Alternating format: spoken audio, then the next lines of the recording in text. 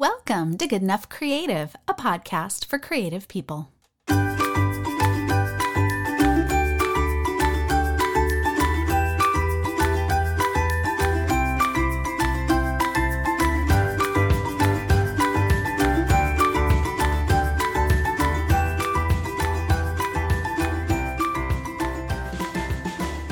Hello again, and welcome back.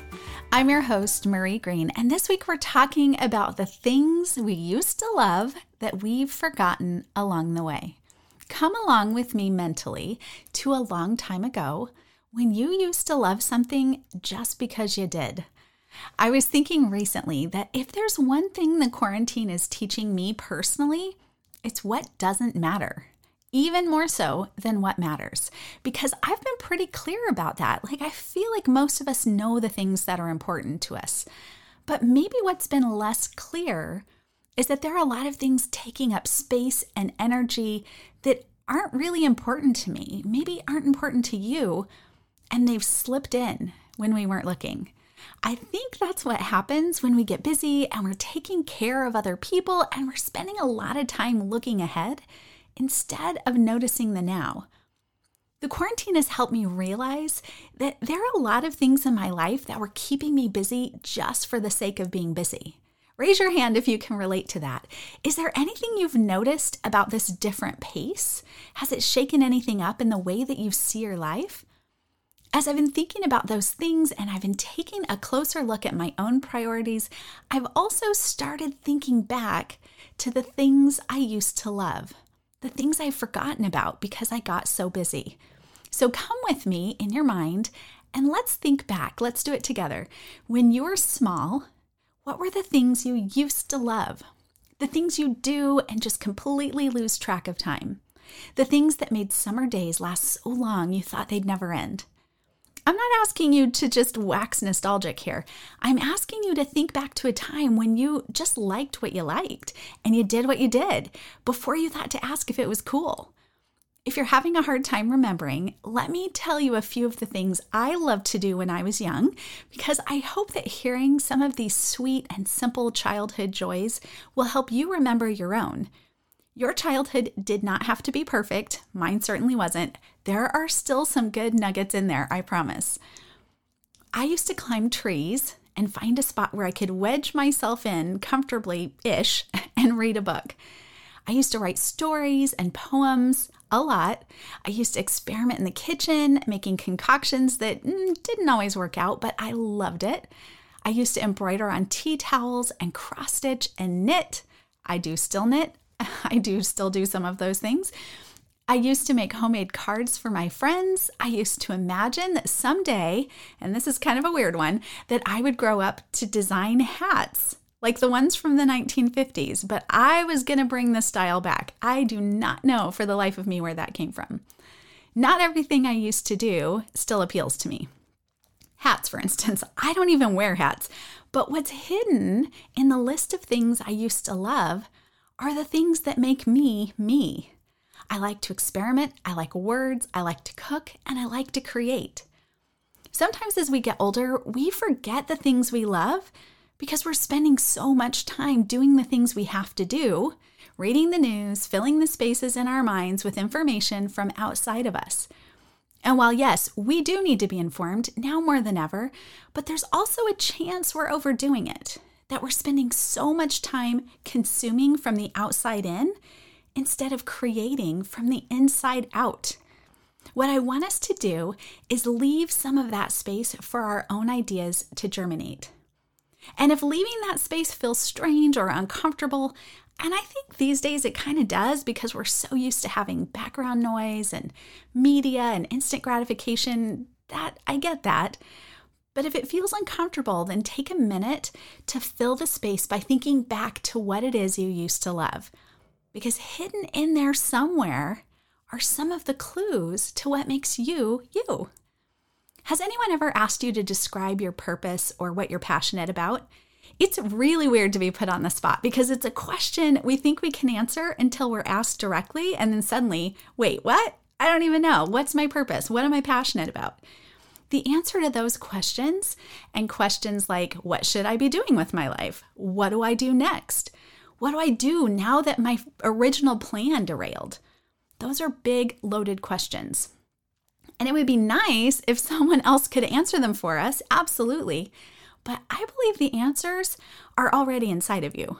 And when we say we don't know, it's only because we haven't stopped long enough or given enough mental space to ask those questions and dig deep to see where the answers are. Because if anyone knows what you're meant to be doing, it's you. It's in there.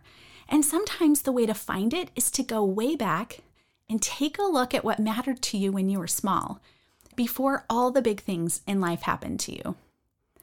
I found that when we reach a point in life where we feel very uncertain, it helps to stop and remember who we are, who we've been since we were small. Because yes, we've grown up and now we're wiser and we know a lot more about how the world works, but we're also still the same in some ways. The most fascinating thing to me about getting older, you've probably noticed this too, it's that you don't feel old on the inside. Outside, our bodies change, we start to look older, but we don't feel old. Maybe physically, but not mentally, which makes me realize that we're not as far removed from our young selves as we might think. A lot of what you loved when you were small might still be in there, even if you haven't thought about it in a really long time. So let's try it. What did you do with your free time when you were small? What did you do to entertain yourself? What did you do when you were sad? What did you do when you were lonely? What did you do when you were happy or excited? What big ideas did you have? When I was little, I thought I was going to create a newspaper, and I was going to send that newspaper far and wide with all the important news that kids needed to know. I also remember, though, that a lot of the newspaper was written in pink highlighter. So I wasn't 100% on the right path with that. But when I look at that now, I realize I have always been someone who wanted to communicate my ideas to others. And I'm doing it. I'm doing it right now with this podcast, and I do it in print. I write books and blogs and patterns. And I lead an online community, and I speak and teach. I'm using some of those early insights, some of those things I loved when I was small, and they are showing up in my life now. I wonder if you might notice some of those same trends in your life.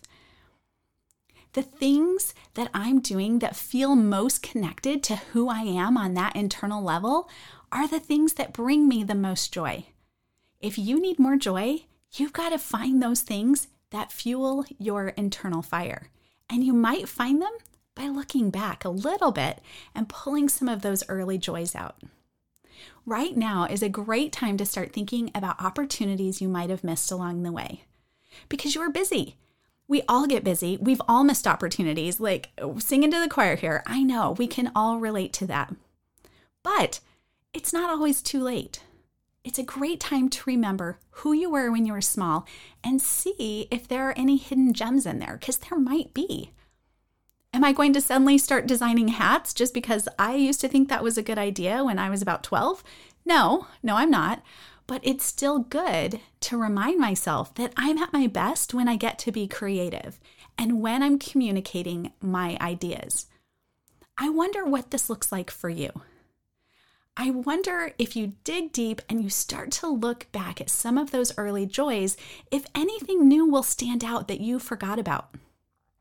When we look back at those things we used to love, at those parts of ourselves that we forgot, we find clues about who we are and what's important to us. We find hints that can help us answer the question, what's your purpose? Or what are you passionate about? Or what should I do next with my life? Years ago, I used to teach about finding your passion and your purpose. And I remember that almost no one could answer those questions when I first presented them. They would draw a complete blank. In fact, I remember when I was first asked those questions and I didn't know the answer.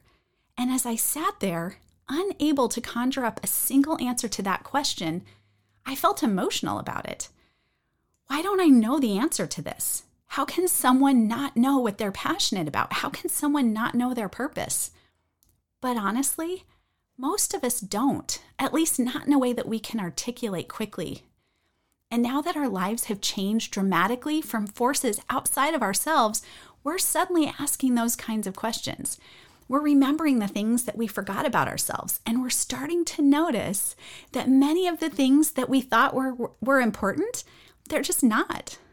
It's a huge opportunity for clarity. And yes, it's also super stressful. But I'm finding that by going back to the simple things that make me feel like myself, I'm feeling less shaken by the fact that there are so many other things that I can't control or change. And maybe the biggest realization of all is that I've never had control over those things, and neither did you. We just thought we had control because so many parts of our lives were predictable. And so we knew what to expect most of the time, and that's pretty reassuring, and it does make you feel like you're in control. And now we don't. Now we wake up every day and we don't know for sure what we're in for. But what we do know, or what we can know, is who we are and what we want to do next. And if that feels like a tall order, take a few minutes and think about yourself when you were small.